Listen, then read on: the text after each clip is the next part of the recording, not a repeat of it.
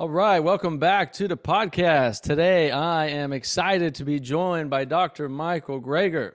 Uh, Dr. Michael Greger is a founding member and fellow of the American College of Lifestyle Medicine and internationally recognized speaker and physician on nutrition. His science-based nonprofit, nutritionfacts.org, offers a free online portal hosting more than 2,000 videos and articles on health topics. If you haven't been over there, go check out the website. A lot of great videos diving deep into the science on all kinds of health topics. And I always gain a lot of benefit by watching those videos. So make sure you guys go check them out if you haven't already. He's presented at the conference on world affairs, testified before Congress, was even invited as an expert witness at Oprah Winfrey's defense in the infamous meat defamation trial. All proceeds Dr. Greger receives from the sales of his books and speaking are donated directly to charity. And today we're talking about his newest book, How Not to Age. I've got an advanced copy here. By the way, we're going to dig into this. There's a lot of golden nuggets in here that is going to help all of you learn many of the things you can do to help your body thrive and live a long time and healthy. So, Dr. Greger, thanks for coming on, man. Great to have you back here on the podcast. I'm so excited to be back. I hope to help inspire some of your viewers to live longer, better lives. So, to get out of the way, my first question is, isn't that title, How Not to Age, is that a bit of a misnomer or almost unobtainable? Because don't we all age? Yeah, just as my earlier book, How Not to Die, was not about living forever. It's not how to not die, but how not to die, as in prematurely in pain after a long chronic disabling illness. Similarly, How Not to Age has a similar premise, not about immortality, but how to age with vitality and grace and not suffer from the ravages of infirmity and disease. I think that's pretty important today, right? So many people, I think, are aging prematurely, even though our statistics seemingly have increased lifespan, but have we increased health span? And even recently, there are some statistics showing that this next generation may actually be the first in a very, very long time, maybe first ever, to live less than their parents. So, people have been saying, oh, yeah, but we've been living longer. It's like, well, have we been living healthier? And is that longer trend actually continuing?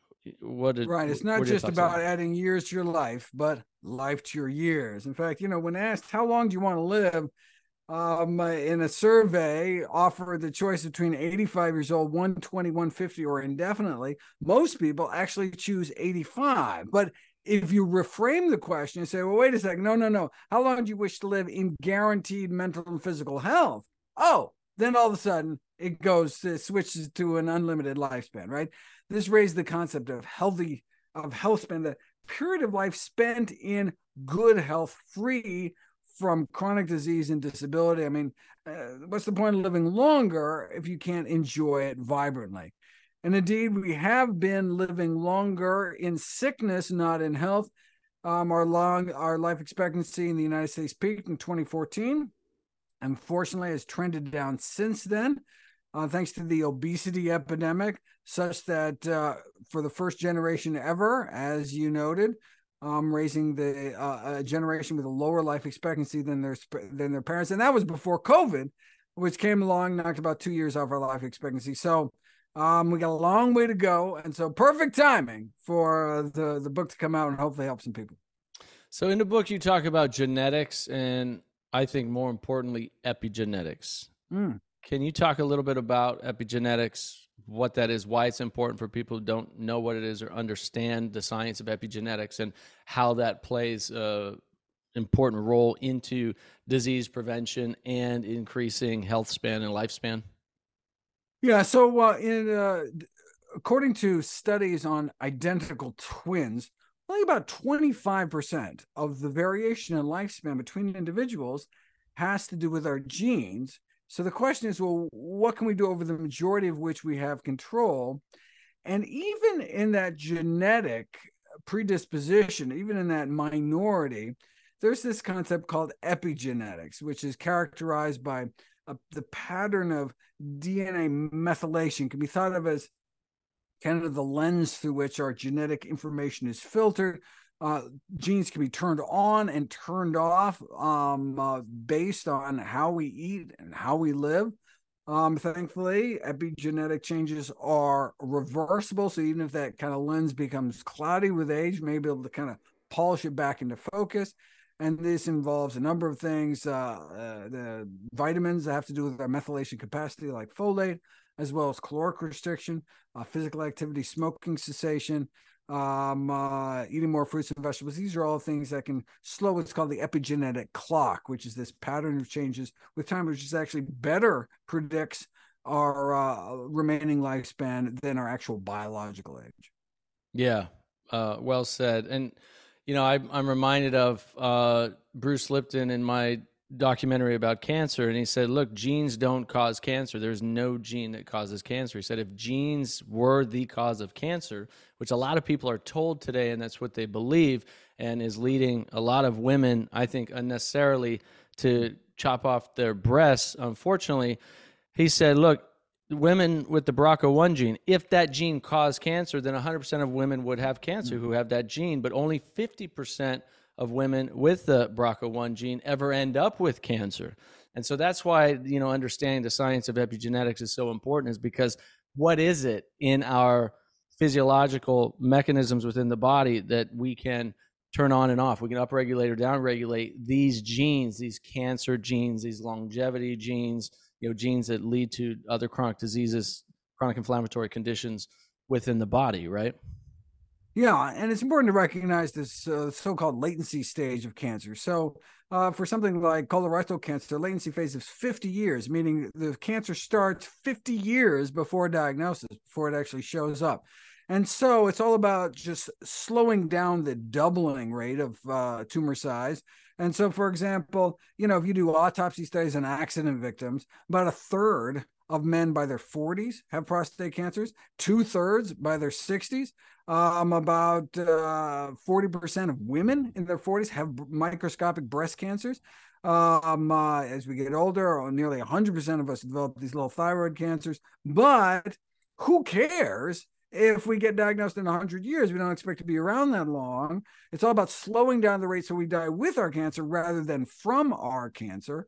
So, for example, autopsy rates in Japan and the U.S. very similar prostate cancer rates, but the rate of death from prostate cancer in Japan was 40 times lower than it was in the United States. Unless, of course, they moved to the United States, start eating and living like Americans, then they start living and dying like Americans as well. And so it's not the genetics; it's about the role that our diet and environment can play over the expression of that genetics, right? Genes load the gun, but environment pulls the trigger. Now, I haven't seen that specific study from Japan on prostate cancer that you were talking about, but I'm curious if those who are dying from prostate cancer at much 40 times lower rates, as you said, in Japan than the U.S., I wonder if that has anything to do with the treatment options that people are choosing as well, versus there, if they're choosing more, you know, not going down necessarily the conventional path towards treatment and treating things more naturally or not, I don't know, versus here where if you have prostate cancer, you know, we know the majority of people who go in with a diagnosis to an oncologist are going for conventional treatment. And with prostate cancer, conventional treatment, I know, is very actually ineffective with chemotherapy and radiation, especially, you know, prostate cancer is one of the really tough ones. They have 10 times lower incidence of being diagnosed with prostate cancer, even though on autopsy they actually have the same cancer. They just don't grow fast enough to become noticeable or to become dangerous within one's lifetime. So, wow. You know, we have this sense that we're preventing. You know, what can we do to prevent cancer? But I mean, since many of for solid tumors like breast, colon, lung, etc., the latency time can be decades. So the day we're diagnosed with cancer, it's like, oh, yesterday I didn't have cancer, now I have cancer. No, you've had cancer for decades. And so many of the things we do to prevent cancer, we're actually treating it, little do we know. Right. And so that's why the earlier we can get on board and start cleaning up our diet and lifestyle, the better.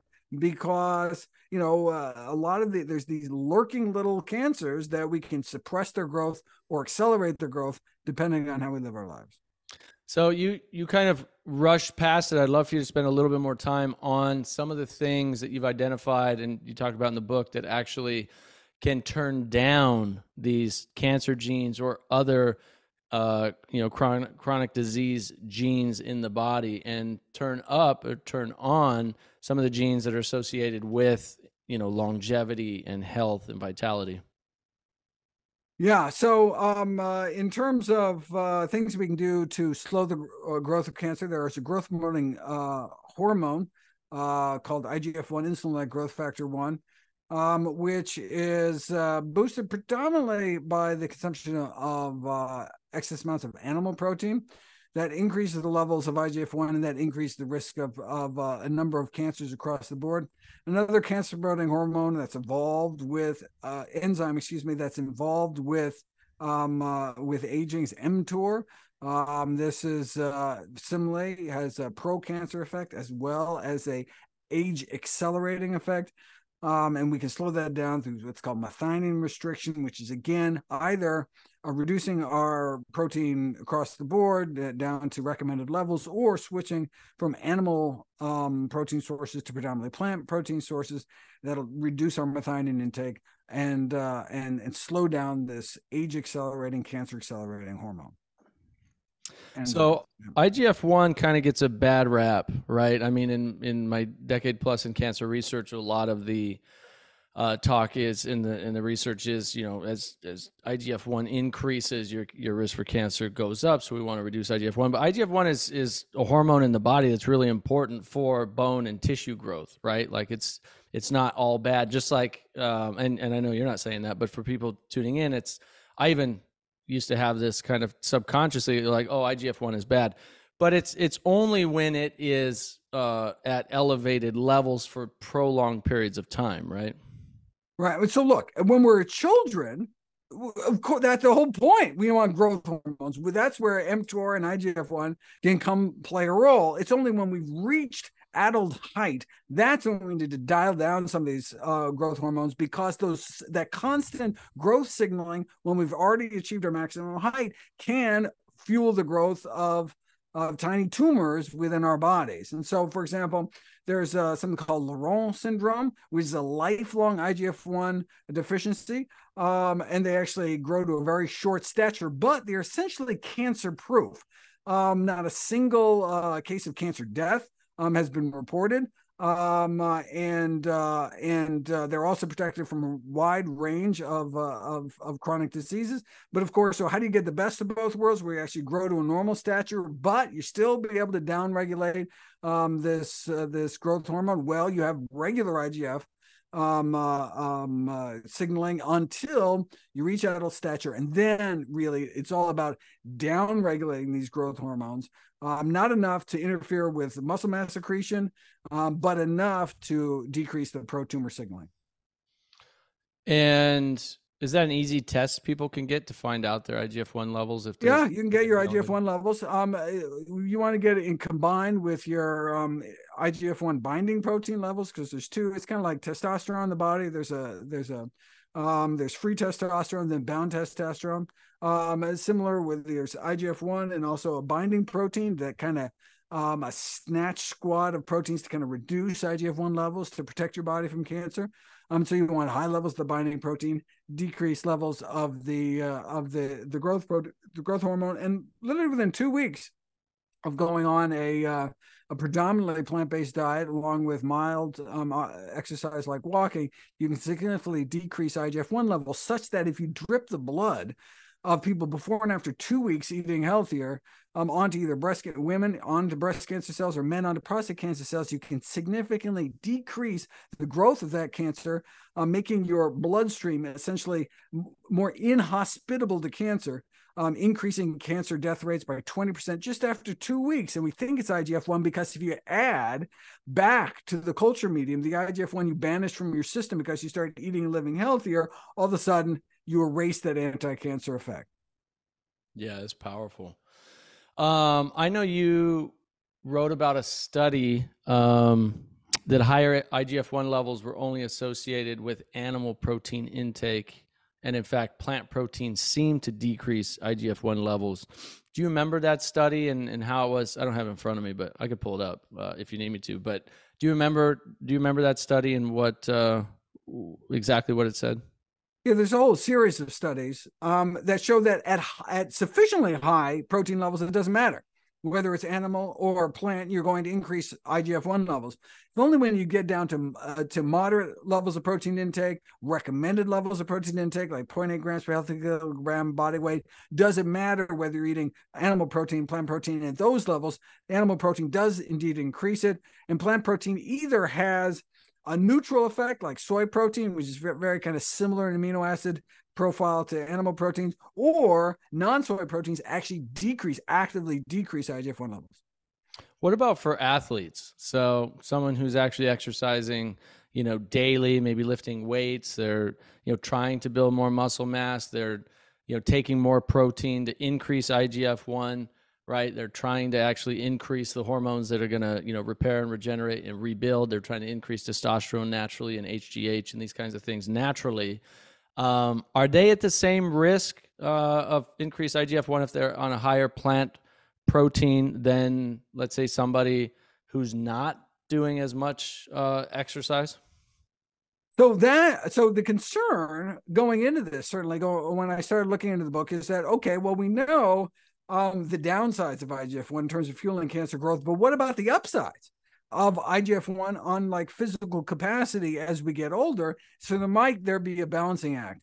But there's a Mendelian randomization study, which is basically, people are effectively randomized at birth in terms of which sperm meets which egg, to either have higher or lower lifelong IGF-1 levels. And so then it's kind of luck of the draw, regardless of what you eat or how you live.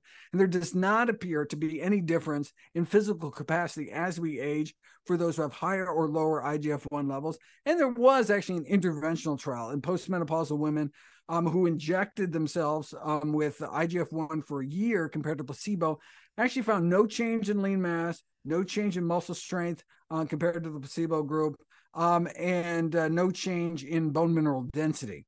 And so, do you know if they were exercising? Do you know if those women were exercising on that study or not? I don't remember if there was kind of an enforced exercise regimen of that or not. Because I'm sure that would suggest that the IGF difference, yeah. Well, but it would suggest at least the IGF-1 alone, right, does not appear to make a difference for muscle bone, or at least additional IGF-1, which would suggest, well, hey, we can kind of get maybe the best of both worlds by trying to reduce levels. Gotcha. Yeah, it'd be really interesting to know or to see a study like that where they did compare, people working out and increasing IGF-1 versus people not working out. Because we know bone density has a lot to do not only with nutrition, but also with putting the bones under continuous stress, load bearing, right? By putting a bar on your back and back squatting or doing any kind of resistance weight training, especially as you age. We know that one of the worst things for people in their 70s and 80s that ends up in the hospital and ends up killing a lot of people, unfortunately, is falling down and breaking a hip. My father just turned 70, and the one thing about him, I think, that's helped him so much, even though he's gone through a lot of really toxic bad habits over his life, he's been on a healthier diet the last few years, but he's gone on and off of it. His nutrition has not been that great for 50, 60 years, but he's always worked out his whole life. And so I bet if we were to measure his bone density, it's probably higher than most people in their 70s because he's worked out his whole life. And he's fallen so many times, like in the bathtub, like hard, hitting really hard things. And I'm always surprised, like nothing ever breaks.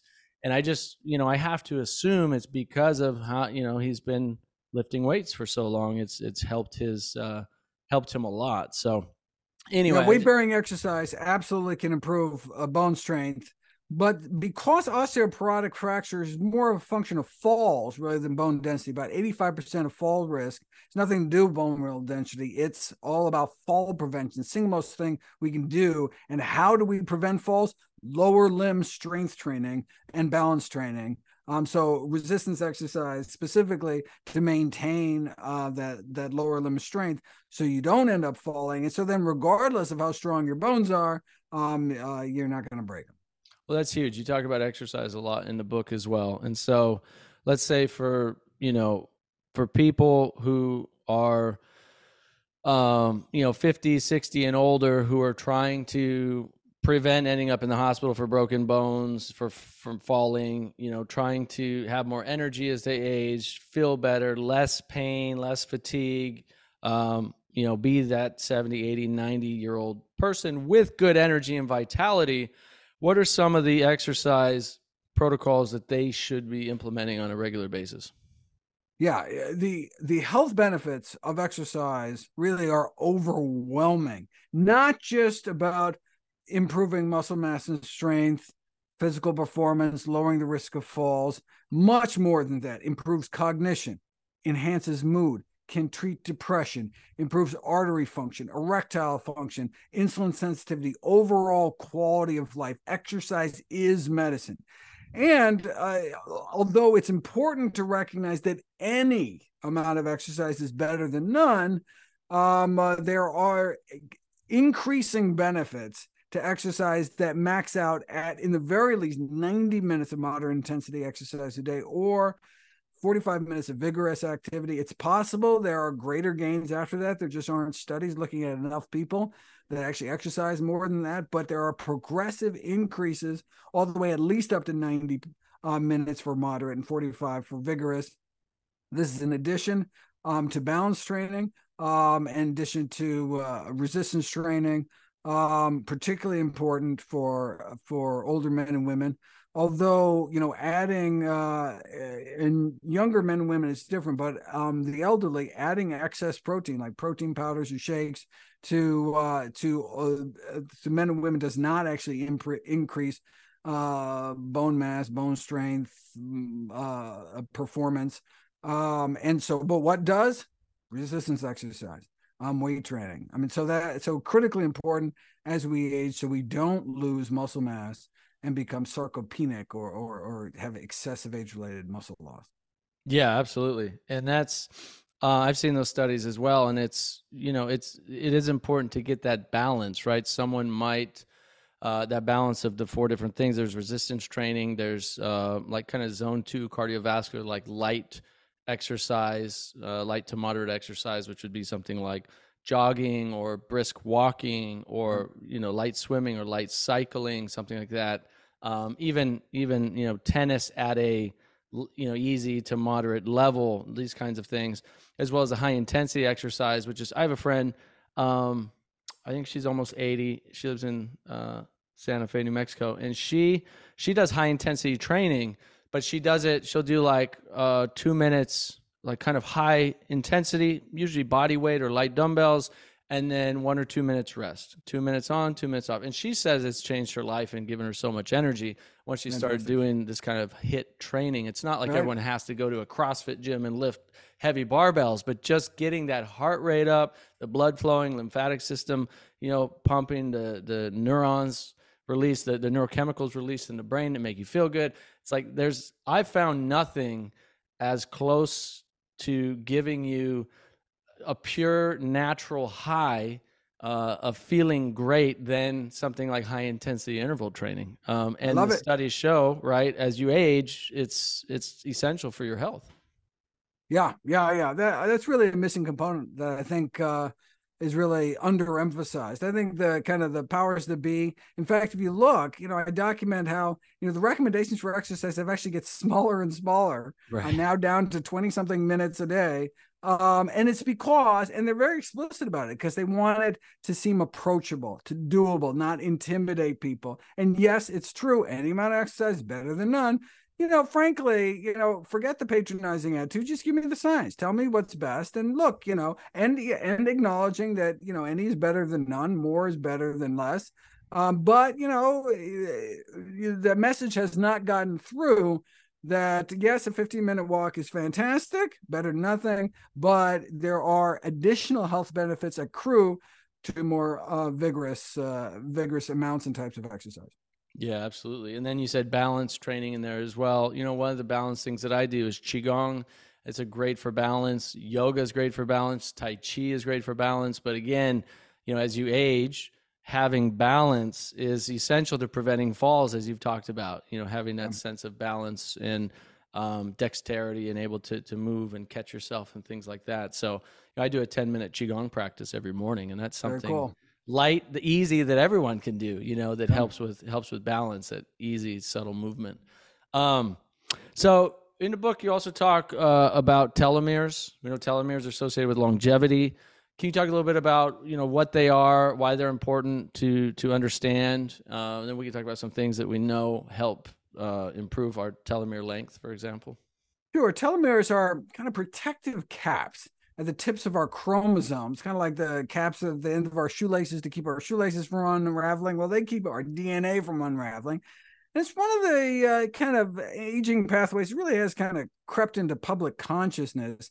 Increasing telomere length to slow or even prevent aging is a popular idea. The science is a little more kind of complicated than that, but telomere elongation is possible through the activation of an enzyme called telomerase.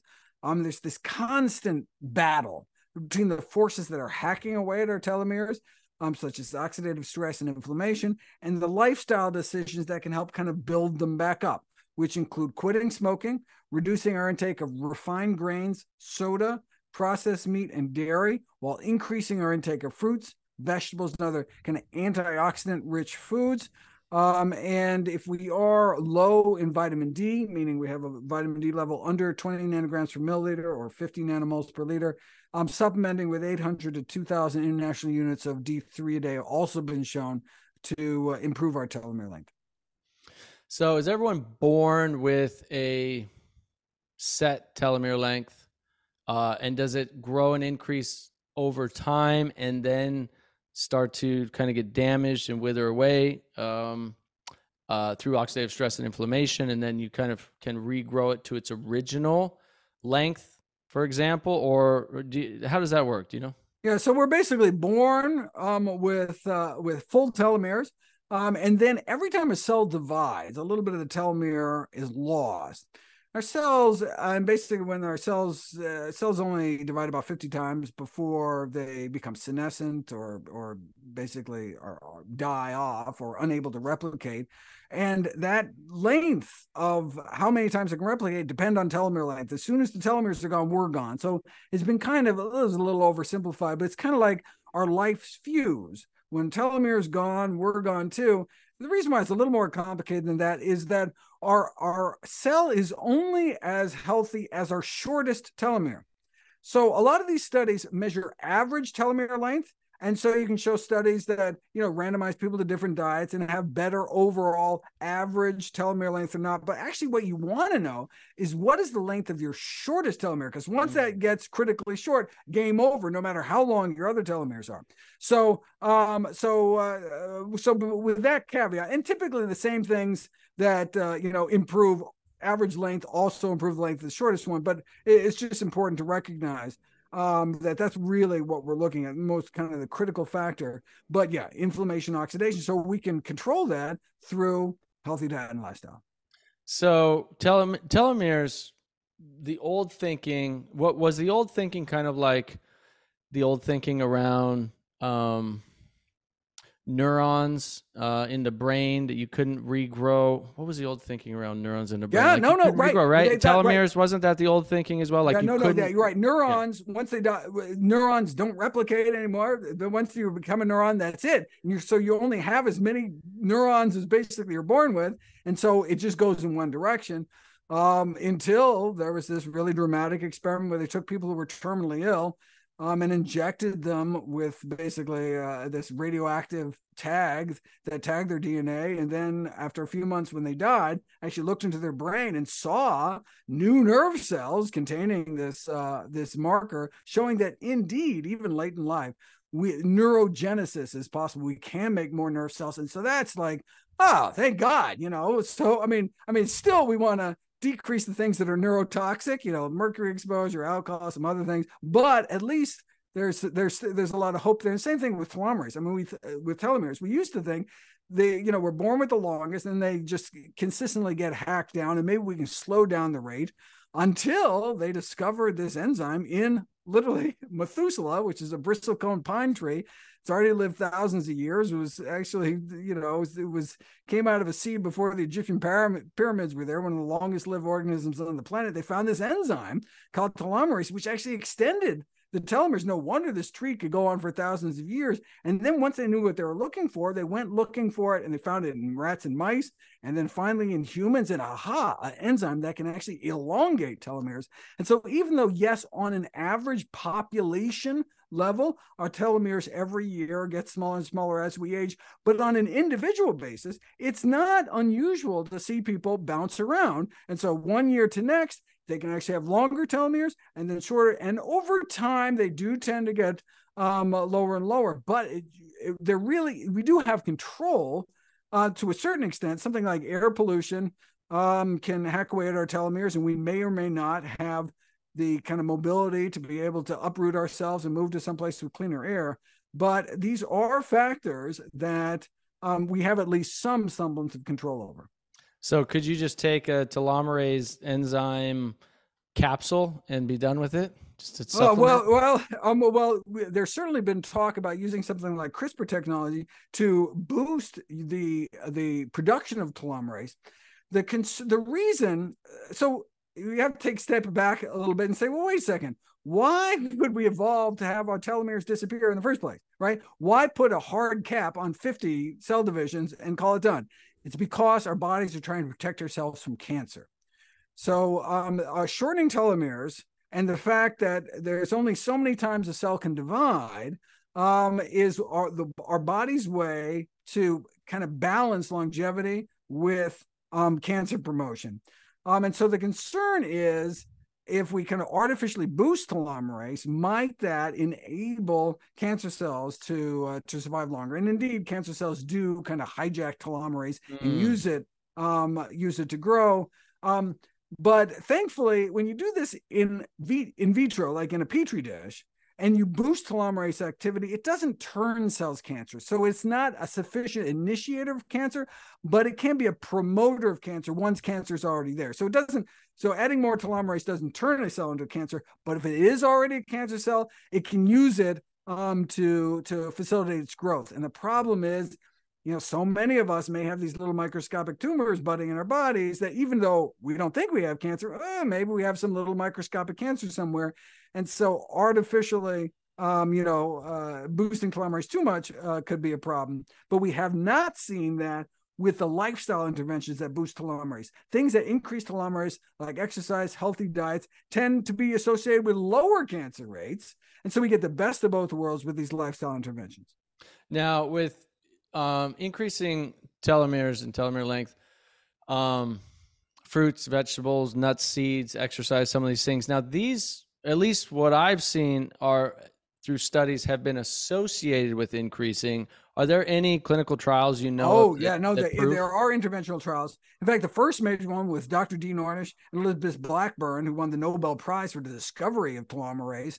And they showed for the first time in an interventional trial, randomized control trial, where you randomize people to a plant-based diet and lifestyle, the same one that Dean Ornish used to reverse heart disease, #1 killer of men and women, put them on that and was able to show within months a boost of telomerase, and then more importantly, followed them up 5 years later and could show that increase in telomerase actually led to increased telomere length over time, when of course it should be, and it continued to decrease in the control group, which was just told to, follow whatever diet and lifestyle your doctor tells you to, which is typically very little. And so that was the first to show, and there have been subsequent studies. And so whether it was the anti-inflammatory nature of the diet or all the antioxidants, we're not exactly sure which components. But I mean, it's been shown that it's not just kind of a correlation, but actually proves cause and effect. Yeah, that's huge. And for those who don't know, the Dean Ornish program is basically, it's 4 aspects, right? It's a whole food, nutrient dense, plant-based diet. It's a, exercise, like stress reduction practices like meditation. And what was the 4th one? Well, smoking cessation. Smoking cessation. And was that the 4th one? Wasn't there something? Well, and so there's like social ties. That's part of the stress. Social, yeah, the community. So they do like group. Yeah. They, right. Yeah, community. Yeah, which we know is essential for health and happiness and longevity. There's been a lot of studies on that, in fact. Okay, so basically to kind of put a bow on that piece, because it's been really interesting. We can talk about telomeres for hours, but what you said is, what decreases telomere length is oxidative stress and inflammation, right? And so I guess question on that actually is, what about, healthy oxidative stress and healthy inflammation, like from hormesis, right? Hormetic stressors like high intensity exercise, sauna, right. Right. No, so they're not pro-inflammatory and pro-oxidative stress in the long run. That's the whole point of hormesis. Although so for example, you take marathon runners, you actually get an increase in the amount of DNA breaks in their, white blood cells. You just take a blood sample. And so, at the end of a race, you can see up to 8% of their cells actually show physical breaks in their DNA. That's how much oxidative stress, how much free radical damage. But then follow them up a week later. Guess what? They have fewer DNA breaks than when they started in the first place. Because what it does is it revs up your DNA repair enzymes. So then just when you're walking around day to day, you have that increased level of protection. That which doesn't kill us makes us stronger.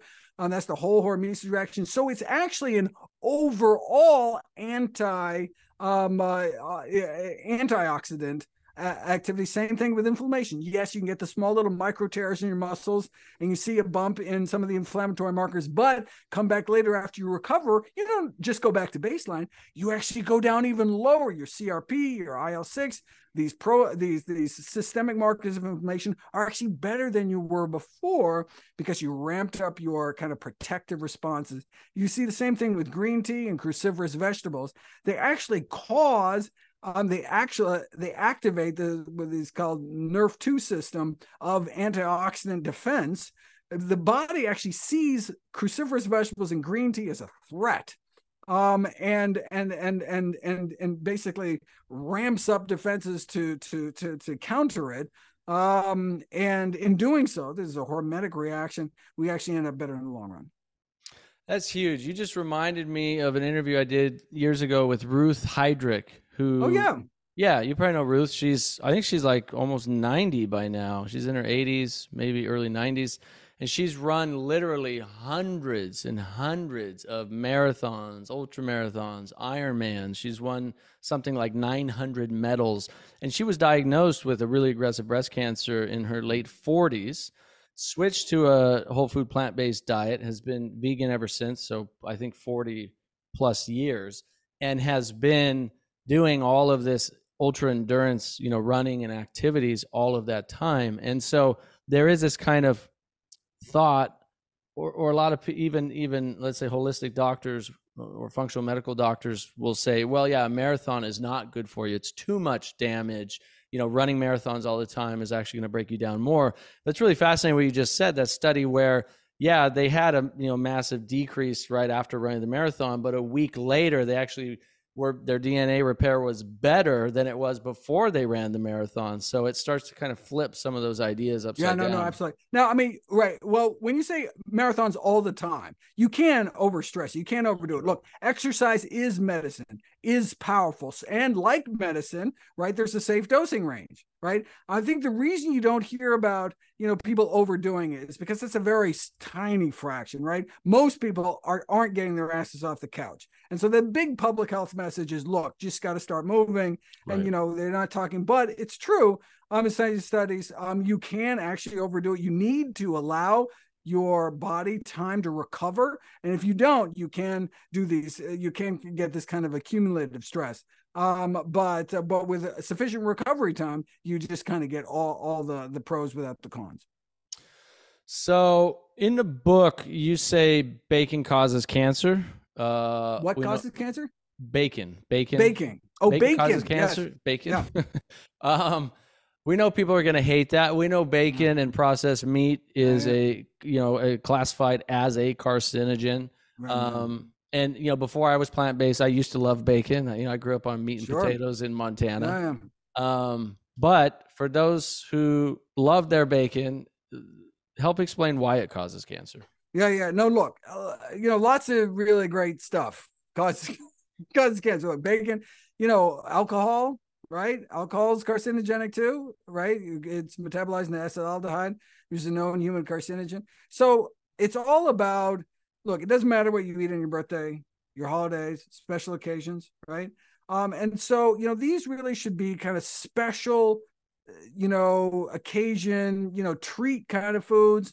We should really savor it. We should get the best quality. We could, it's the people that are just like chomping bacon while they're watching TV and they've gone through a whole plate. They didn't even enjoy it. It's like, you're killing me. And look, a little bit can go a long way, right? And so rather than thinking like a big hunk of, animal protein on the plate, right, using it as a flavoring, as a condiment, as a, little pieces of bacon crumbled in and, to a lot of healthy food, can help the broccoli to go down a little better. But the problem with bacon and these other processed meats like bacon, ham, hot dogs, lunch meat, sausage are these nitrosamines and nitrosamides, which are carcinogenic compounds which are created when the nitrites, which are preservatives that are added to cure meat, combines with the amides and amines that's found in the meat to create these nitrosamines and nitrosamides, which end up causing us problems. Now you say, wait a second, why don't I get nitrite-free bacon? Right. You see that advertised all the time. It's always going to have an asterisk. You follow the asterisk to the bottom, it's going to say, fermented celery juice or something like that. You know what that means? Nitrites. Because there's nitrates in celery and they add bacteria to ferment the nitrates into nitrites. So they're basically adding nitrites, but just doing it in a way that, that misinforms the consumer. By law, they have to have some form of nitrates in there. Otherwise, people die of botulism. That's why nitrites are added to processed meat.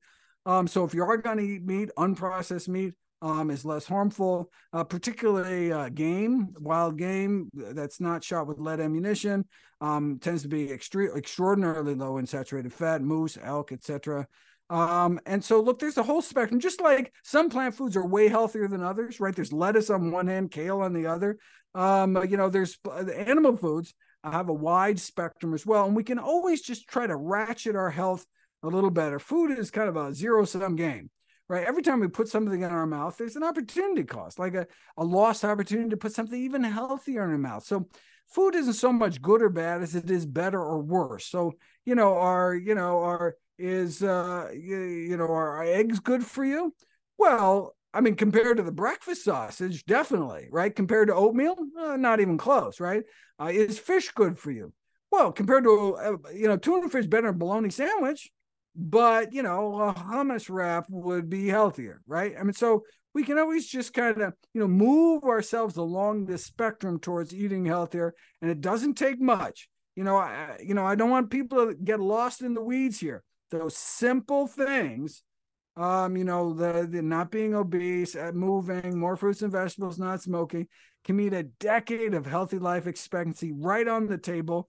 And then, yes, that'll get you 80% there. You want to work on on the margins on that last little bit. Then there's all sorts of great advice we can give people, but let's not lose the main thrust here, in that it doesn't take much to age more successfully.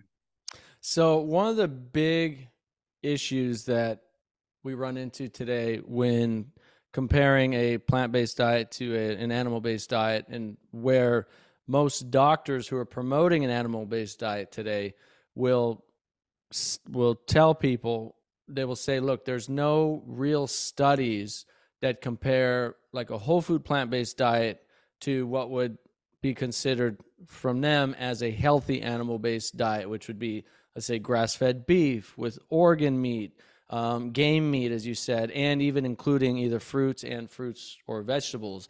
And so they basically throw out the plant-based and say, you know, there's no comparison there, because we don't have studies comparing those two. It's usually compared against, let's say, a standard American diet, which is include a lot of processed food, you know, a lot of white flour and white sugar. Sure. And so, of course, a plant-based diet is going to look better, and that's got real food in it. Right. So what would you say to that, you know? Yeah. Anything looks better. Anything gets people to cut down on donuts is a good thing, right?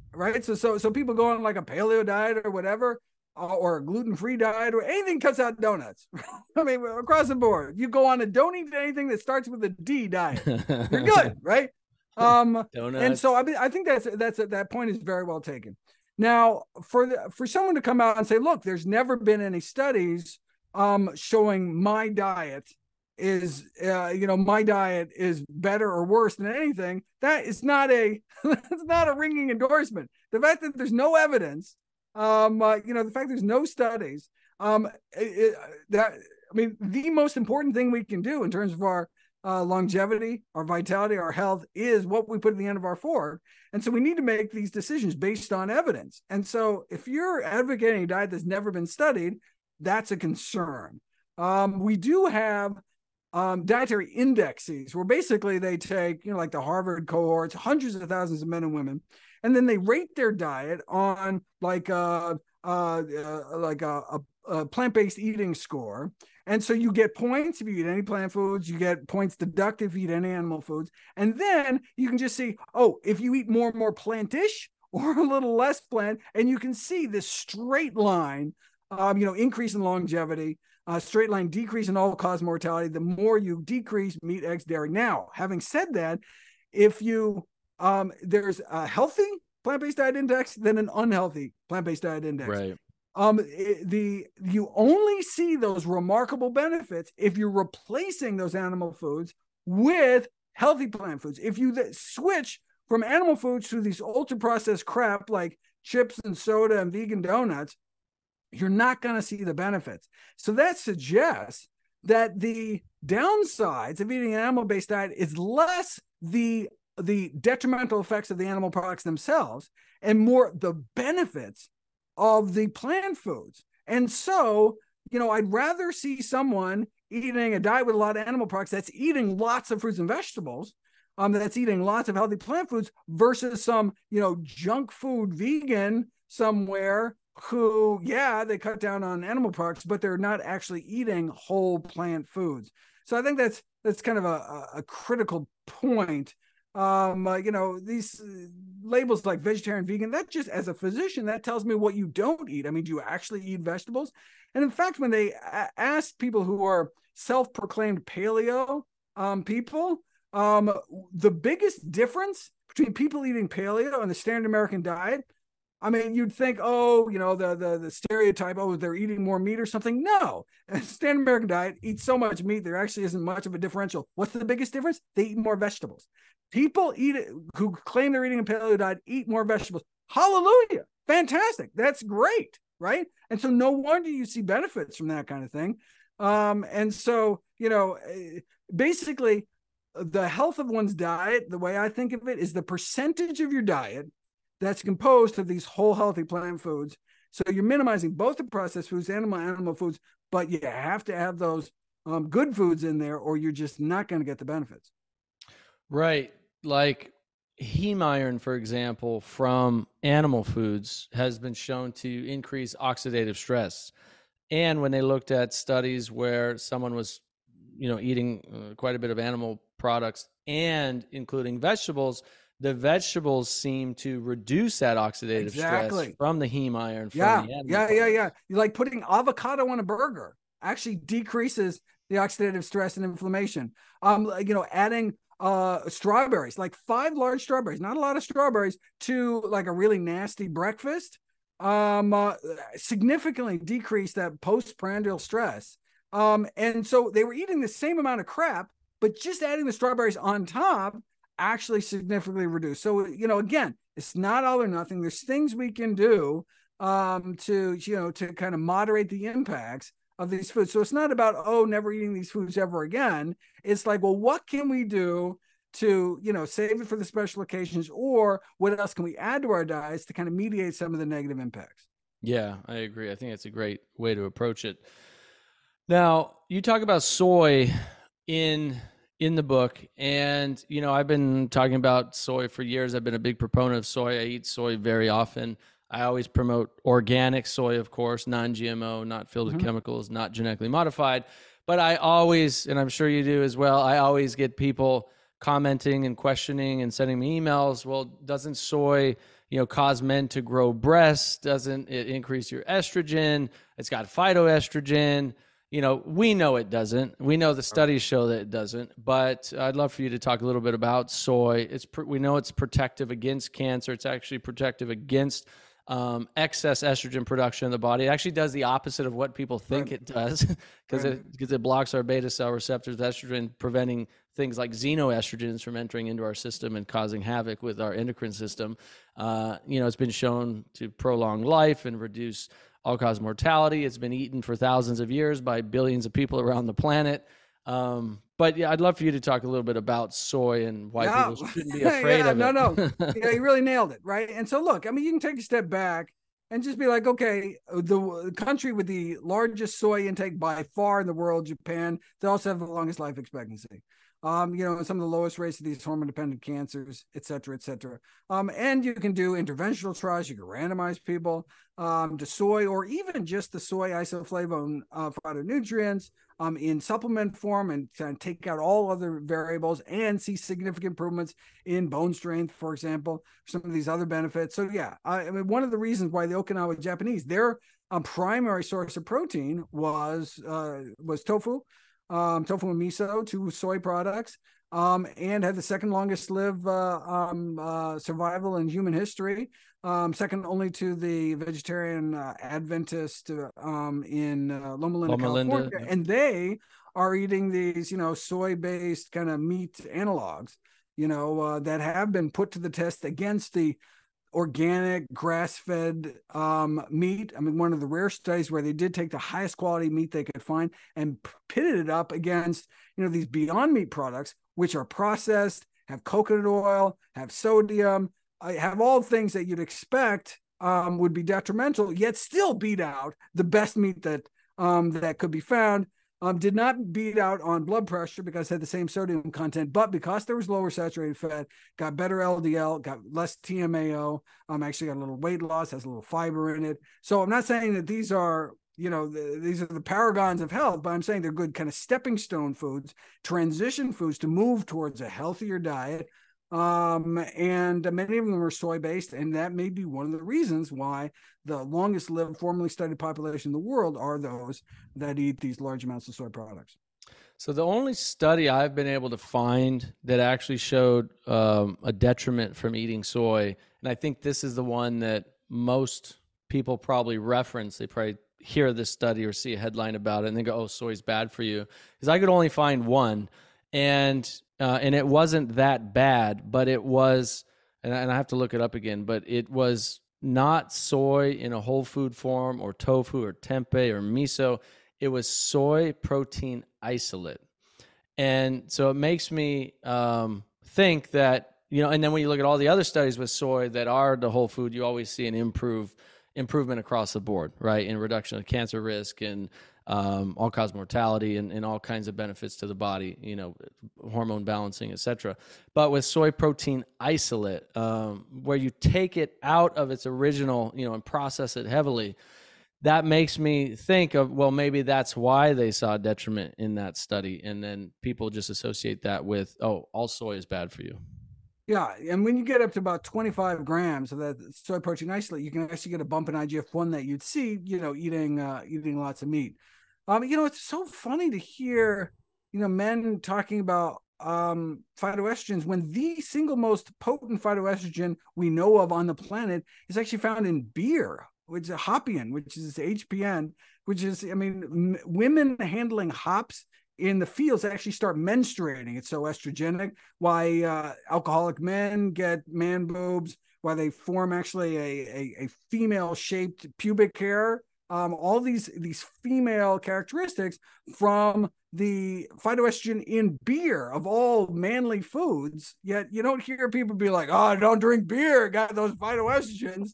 Where you have those anti-estrogenic effects, as you noted, with the soy foods. So yeah, although beer drinkers do have stronger bones, and that is because of that estrogenic effect.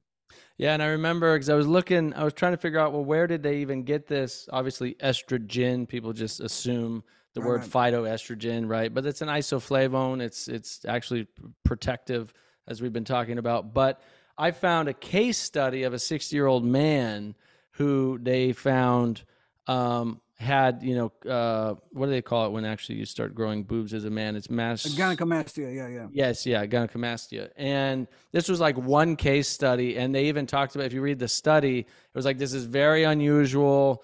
We're not as sure it's associated with the man eating soy, and we almost never, ever have seen this before. And like people look at one case study ever out of like billions of people, and they go, "Oh, this causes man boobs." Like it's pretty wild. Yeah. There's a case report on flaxseed oil. Also with gynecomastia, a man was taking a tablespoon of flaxseed oil. There are these phytoestrogens called lignans found in flax seeds, which are good for you. But at the same time, they're taking a statin drug, and statin drugs can actually cause gynecomastia. Statin drugs are the most commonly prescribed drug on planet Earth. And so anytime you see a case of gynecomastia, you always have to think, okay, let's make sure they weren't on a statin drug, because that can do it idiosyncratically. Yeah. So message is, soy, preferably organic in its whole food form. Don't be afraid of it. Whole food form. Yeah. So something like tempeh, you actually see the whole soybeans, is preferable to even tofu. Tofu is super healthy food, but whole food for like the edamame, the fresh green soybeans in a pod, kids love to snack on them. Lots of good ways. And helpful for cutting down on postmenopausal vasomotor symptoms like hot flashes and night sweats. So it can be, particularly useful in the context of aging. So I know we've only got 2 minutes left to kind of leave people with the 30-second or 1 minute kind of final closing message on how not to age. Obviously, I encourage people to go get the book. It's a fantastic book. It goes deep dive into a lot of things we didn't even get to cover today, like microRNAs, AMPK, the benefit of beans, and so much more. So go get a copy of the book. On Amazon, any other place people should get it, or just head to Amazon or to your website? Yeah, no, wherever. Yeah, where you can go to your local public library and get it. There we go. Right. It'll be out December 5th. Super excited for it to finally make its way out there, and we'll have a How Not to Age cookbook coming next December, 2024. Beautiful. So, kind of closing message on some key things people should think about in improving longevity, lifespan, and health span. Just the important, look, it's your body, it's your choice, right? You want to smoke cigarettes, go bungee jumping, not wear your seatbelt, whatever, right? It's up to each of us to make our own decisions as to what to eat, how to live, but we really should make these choices consciously, right? Educating ourselves about the predictable consequences of our actions. And so that's what the book is meant to do. Here's the pros and cons. And then it's really up for you to decide. Awesome. Michael, thank you so much for coming on the podcast again. Appreciate it, man. Time flies when you're having fun. Thanks for sharing all this great knowledge and wisdom. Appreciate you coming on. Absolutely. Anytime. So glad to be on. Keep up the great work. Thank you. And again, everybody, How Not to Age from Dr. Michael Greger. You can go grab a copy wherever books are sold, and wish you so much health and happiness. Take care.